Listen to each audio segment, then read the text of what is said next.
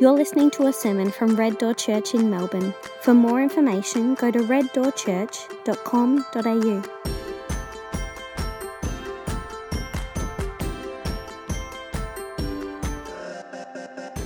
Hey, I don't know if you've noticed this, but there aren't many atheists around anymore. Have you noticed that?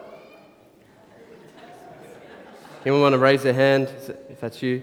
That's okay. If that is you, you are so welcome. We love having atheists in our church. It's great. There aren't many around anymore, and latest research bears this out.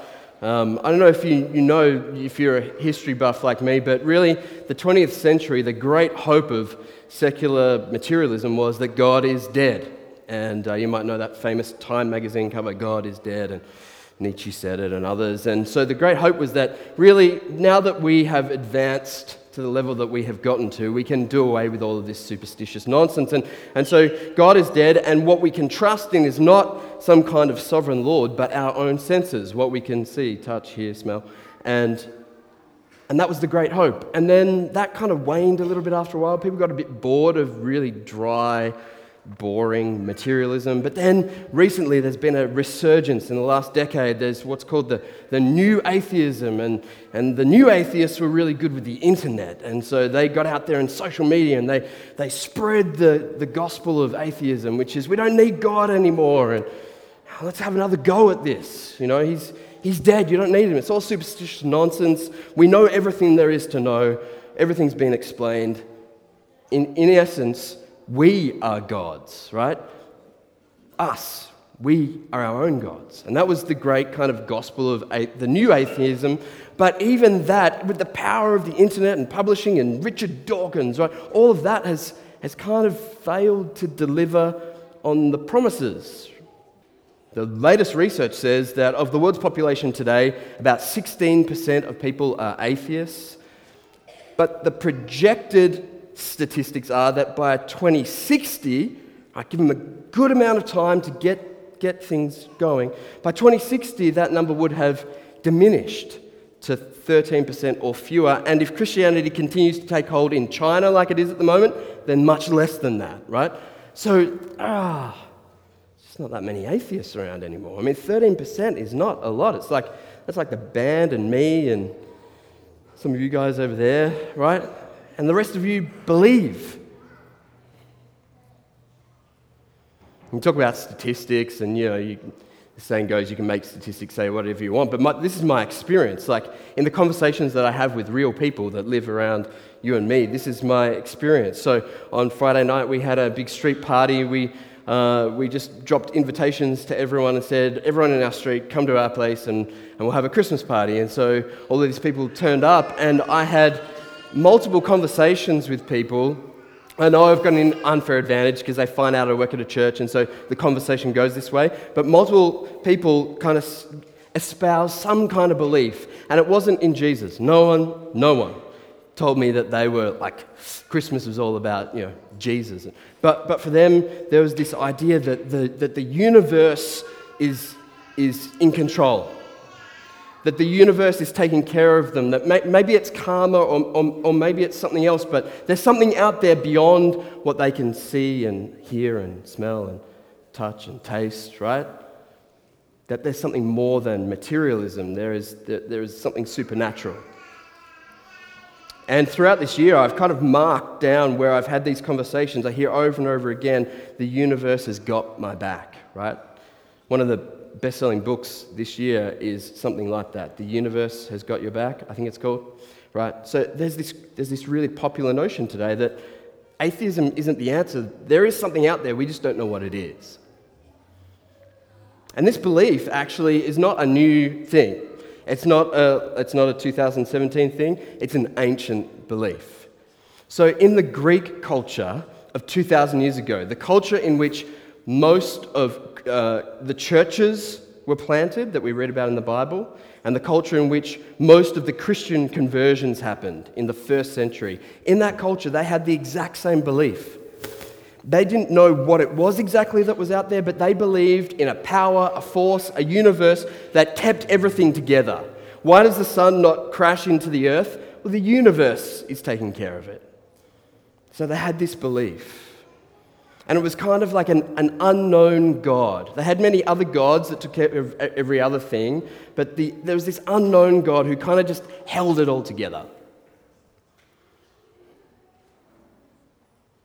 Hey, by the way, I just noticed, Brett, the number of atheists is diminishing every day because yesterday out at Williamstown Beach, we baptized Brett Flay, who's sitting up the back there, and he confessed Jesus as Lord, right? And we dunked him in the water, and yeah.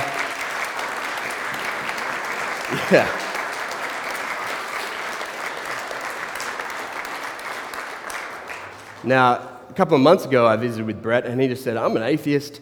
Nothing you can say will change my mind." And so you're not safe if you're an atheist. God might get you. All right, so here's the thing. In this culture, they had this same idea. First century Greek culture, they had this idea. The universe is out there, he's kind of got it. And in the Bible, we've got this history book. It's a history book called the Acts of the Apostles. It's noted by secular historians as one of the best historical accounts we have of the ancient world. The detail that Luke, the author, goes into, he was a physician, he was a nerdy kind of details guy, and his history is outstanding. And he writes this history of the early church, and I want to read you this little account that he gives us in Acts chapter 17. There's this guy named Paul. He, like Brett, used to be an atheist. Well, not an atheist, but he did hate Jesus and the church, all right? And he used to go around persecuting the church, putting Christians in jail, putting them to death, right? He was that guy, the great enemy of the church. Then Jesus appears to him one day, knocks him off his horse, says, "You're going to be a Christian now, and the greatest missionary who's ever lived," and it happens, all right? So Paul, it says in the book of Acts, in chapter 17, you can look at this on the screen. I'm going to read you a little account, all right? He's in Greece. He's in this culture where people are believing in this sort of unknown God, the God who holds everything together, and he's in the Areopagus. This is like a public meeting place, a bit like CS Square, right? Where people get together, and this is what he says. "People of Athens, I see that in every way you are very religious. For as I walked around and looked carefully at your objects of worship, I even found an altar with the inscription, 'To an unknown God.' So you are ignorant of the very thing you worship. And this is what I'm going to proclaim to you. The God who made the world and everything in it is the Lord of heaven and earth, and does not live in temples or churches built by human hands. He is not served by human hands as if he needed anything. Rather, he himself gives everyone life and breath and everything else. From one man, he made all the nations, that they should inhabit the whole earth. And he marked out their appointed times in history and the boundaries of their lands. God did this so that they, the people of the world, would seek him and perhaps reach out for him and find him, though he is not far from any one of us." So Paul stands up in the midst of this group of people who believe in some kind of universe that's holding everything together, and he says, that God, he has a name. And that God, he can be known. And what the Bible says to us this morning is that idea you have of the universe having your back, or maybe of karma putting things back in check, or whatever it is, that belief that something is out there, that thing has a name, and that thing has made himself known. And what I love about what he says is that God, he's not far from any of us. And you know what? I've looked up the original Greek. There's no little asterisk that says, "except Fred," right? It doesn't. And so if you're here this morning and you're like once a year in church where you just come along because this is kind of tradition, and you don't come otherwise because you're not, got God and you aren't on good terms, or maybe you think, I've lived the kind of life that God is disgusted by, or that the church people are disgusted by, well, you just got corrected. Because he said, God is not far from any one of us. And the whole reason that God has made this world and put you in it is so that you would reach out for him and take a hold of him. And that God is not some mysterious fairy in the sky. He's not some kind of God that is up in the clouds, right, throwing thunderbolts, right? He is a God who's made himself known. So this is great. I'll tell you why this is great. This is great news, because here's the thing. If you believe that the universe has got your back or that karma puts things back in check or whatever, the problem with those gods is you can't trust them. You can't trust them. If you've researched at all or know anything about the Greek gods that from the culture that Paul's speaking to in this case, they're just terrible gods, right? That you can't trust them. They do whatever they want. They're like playing with, people are their playthings. Literally, they were created to be toys. And so it's true with the universe as well. You can't trust it to have your back. You know why? Because you can't trust what you don't know. Right? You can't trust even if you are a super optimist who believes in the goodness of people to the very core of their being, you can't trust what you don't know. I had a guy, and I don't mean to make light of this, because this is real life. We have people that come in regularly looking for some kind of relief, looking for benevolence, right? Looking for some money or some food. And so what we do is we get these cards from Coles that can be used only for groceries and not for alcohol and stuff. And we tend to give those out. But I had a guy come in recently, and he wanted some help. And but he didn't want those cards. He didn't want Coles cards. He just wanted cash. And I said to him, "Listen, we don't keep any cash here. We don't give out any cash here." And he was like, "Well, why don't you give me some cash? Just between you and me." And I just said, "No, I'm not going to do that. I'm not that dumb. I know I look a little bit like I'm that dumb, but I'm not."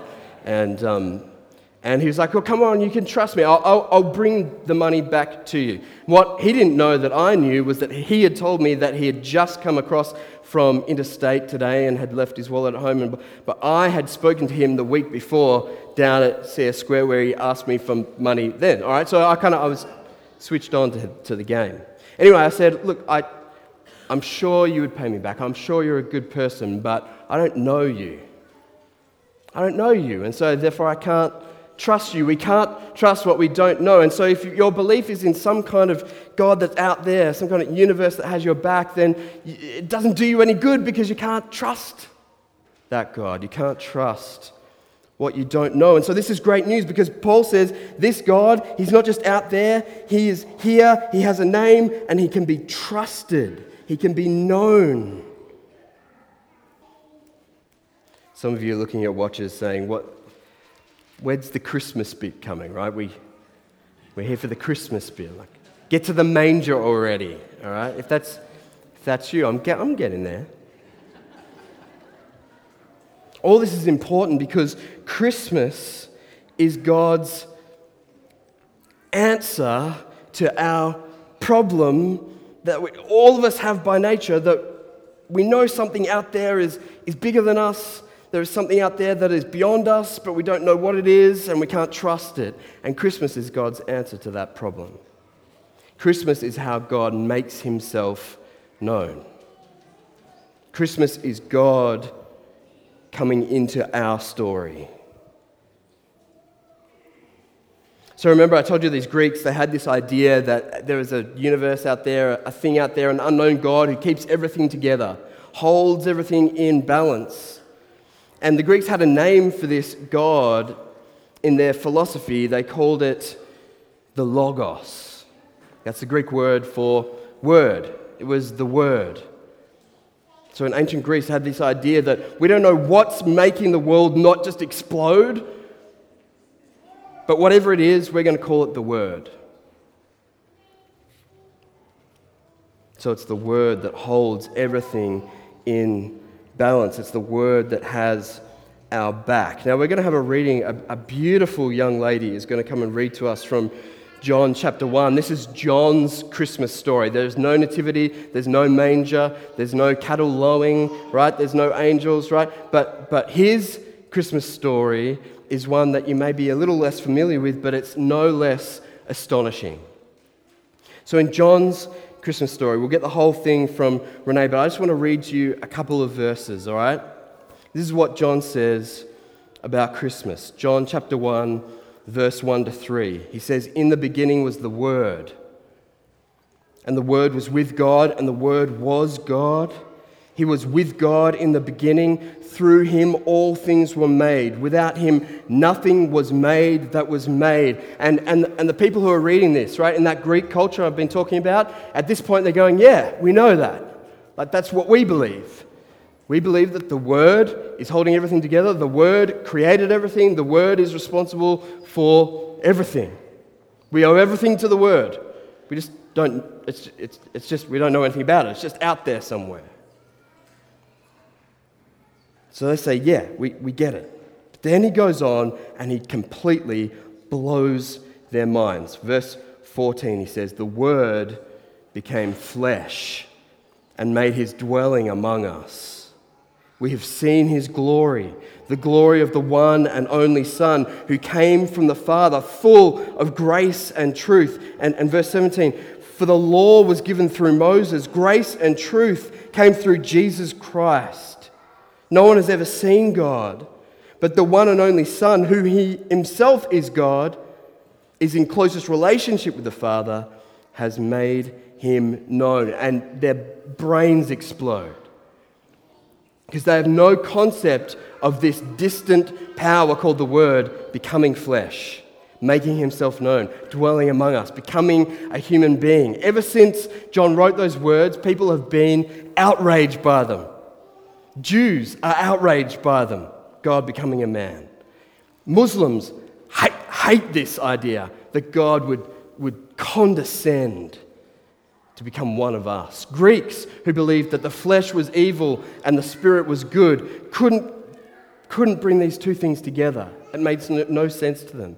But John says, this is the astonishing truth of Christmas. God became a baby. God became a baby. The Word became flesh. So if the question is, what is God like? Can we know beyond some force out there? The answer is yes. We can know what God is like because Jesus has made him known. You want to know what God is like? Look at Jesus. He is God's perfect representation. Why? Because he is God in human flesh. What is God like? Jesus has made him known. The Word has become flesh. This is what Christmas is all about, right? You can tell the Christmas story without ever getting to sheep or whatever this thing's called. What's that called? A crook, right? You can get to the Christmas story. I mean, we love this stuff, right? It's great. But you can get to the Christmas story without even going that far because all you need to know is that Christmas is this. God has become a man. God has made himself known to us. The Word became flesh and dwelled among us. And John goes on to say that this man, Jesus, was full of grace and truth. You can trust him, right? If you want to know if you can trust someone, find out if they're full of grace and truth. And if they are full of grace and truth, then they can be trusted. That's how we know we can trust God, because Jesus is full of grace and truth.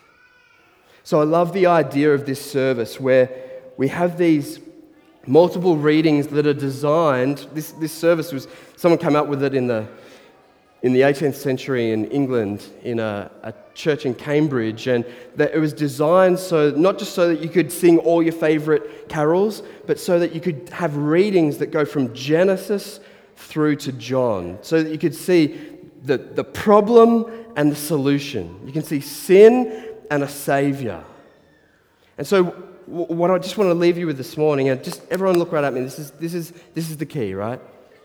Here's the truth.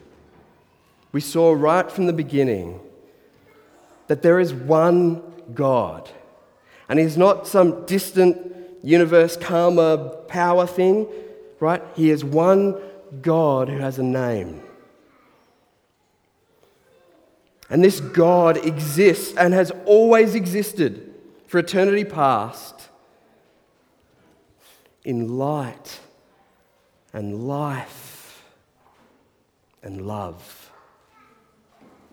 He has existed for all time in light and life and love. And then we saw in that devastating reading that we started the service with, right? We started on a bit of a downer in Genesis 3, that the people that God created in light and love, whose destiny was to know and live in that light and love, they turned their back on him. They turned away from him. They rejected him. They chose themselves to be their own gods. And so what happens whenever you turn away from light and life and love? When you turn away from light, you get darkness. And when you turn away from life, you get death. And when you turn away from love, you get disconnection. And you do your own little survey in your head right now and see if that doesn't just sum up the world we live in. Darkness, death, disconnection. One of the great things about the party we had at our house the other night was just over and over again, people saying to me, "This is awesome, we should do this more often, we feel so disconnected." We live in this idyllic little suburb where all the houses are facing one another and we're all close together and no one knows anyone. So when you turn away from light and life and love, you get darkness and death and disconnection. And then what does the God who has made himself known do? This is what I would do if I was him. Just this. Like an annoying fly. Catch you later. Right? But he doesn't do that. He looks at the creation that he has created in light and life and love, and he pursues it. He enters into it. On Christmas, the Word becomes flesh. And he dwells among us. And you just read the stories of Jesus in the Gospels. What you see over and over again is that he is the embodiment of light and life and love. He says, "I'm the light of the world." He says, "I'm the way, the truth, and the life." And in everything he does, it's out of love, healing people, eating with those who have been rejected, calling those to him who would otherwise be disconnected, right? He does all of this because he is the Word made flesh, because he is God in human form. He is light and life and love. And then what happens? Skip from Christmas to Easter. He dies. And it's a voluntary death, right? He dies because he wants to take upon himself the punishment that we deserve, right? The darkness, the death, the disconnection that we chose, he wants to take it on himself. And so he does that. He dies and he takes on, he experiences in its fullness darkness and death and disconnection. But that's not the end of the story. He then rises to new life. And so in ultimate light and life and love, he then says to everyone here this morning, "Do you want my light? Do you want my life? Do you want my love? It's yours. It's free. I'm full of grace and truth. What I give you comes freely, and what I give you, you can trust." And so we say to you this morning, do you want that? If you want light and life and love to replace darkness and death and disconnection, then have Jesus. Have Jesus and have him freely. He's the Word made flesh. He's God made known. I'm going to pray for us. Father, thank you for this good news. Thank you that you sent your Son Jesus to show us what you're like. We thank you, Lord, that you are full of grace and truth. We thank you that you not only came into the world, but you died in our place to take away our darkness, our death, and our disconnection. So I pray now, as we continue to sing, that these songs will be full of joy as your people who have been redeemed, who have been saved, who have been set free, who have been given light and life and love. I pray in Jesus' name. Amen.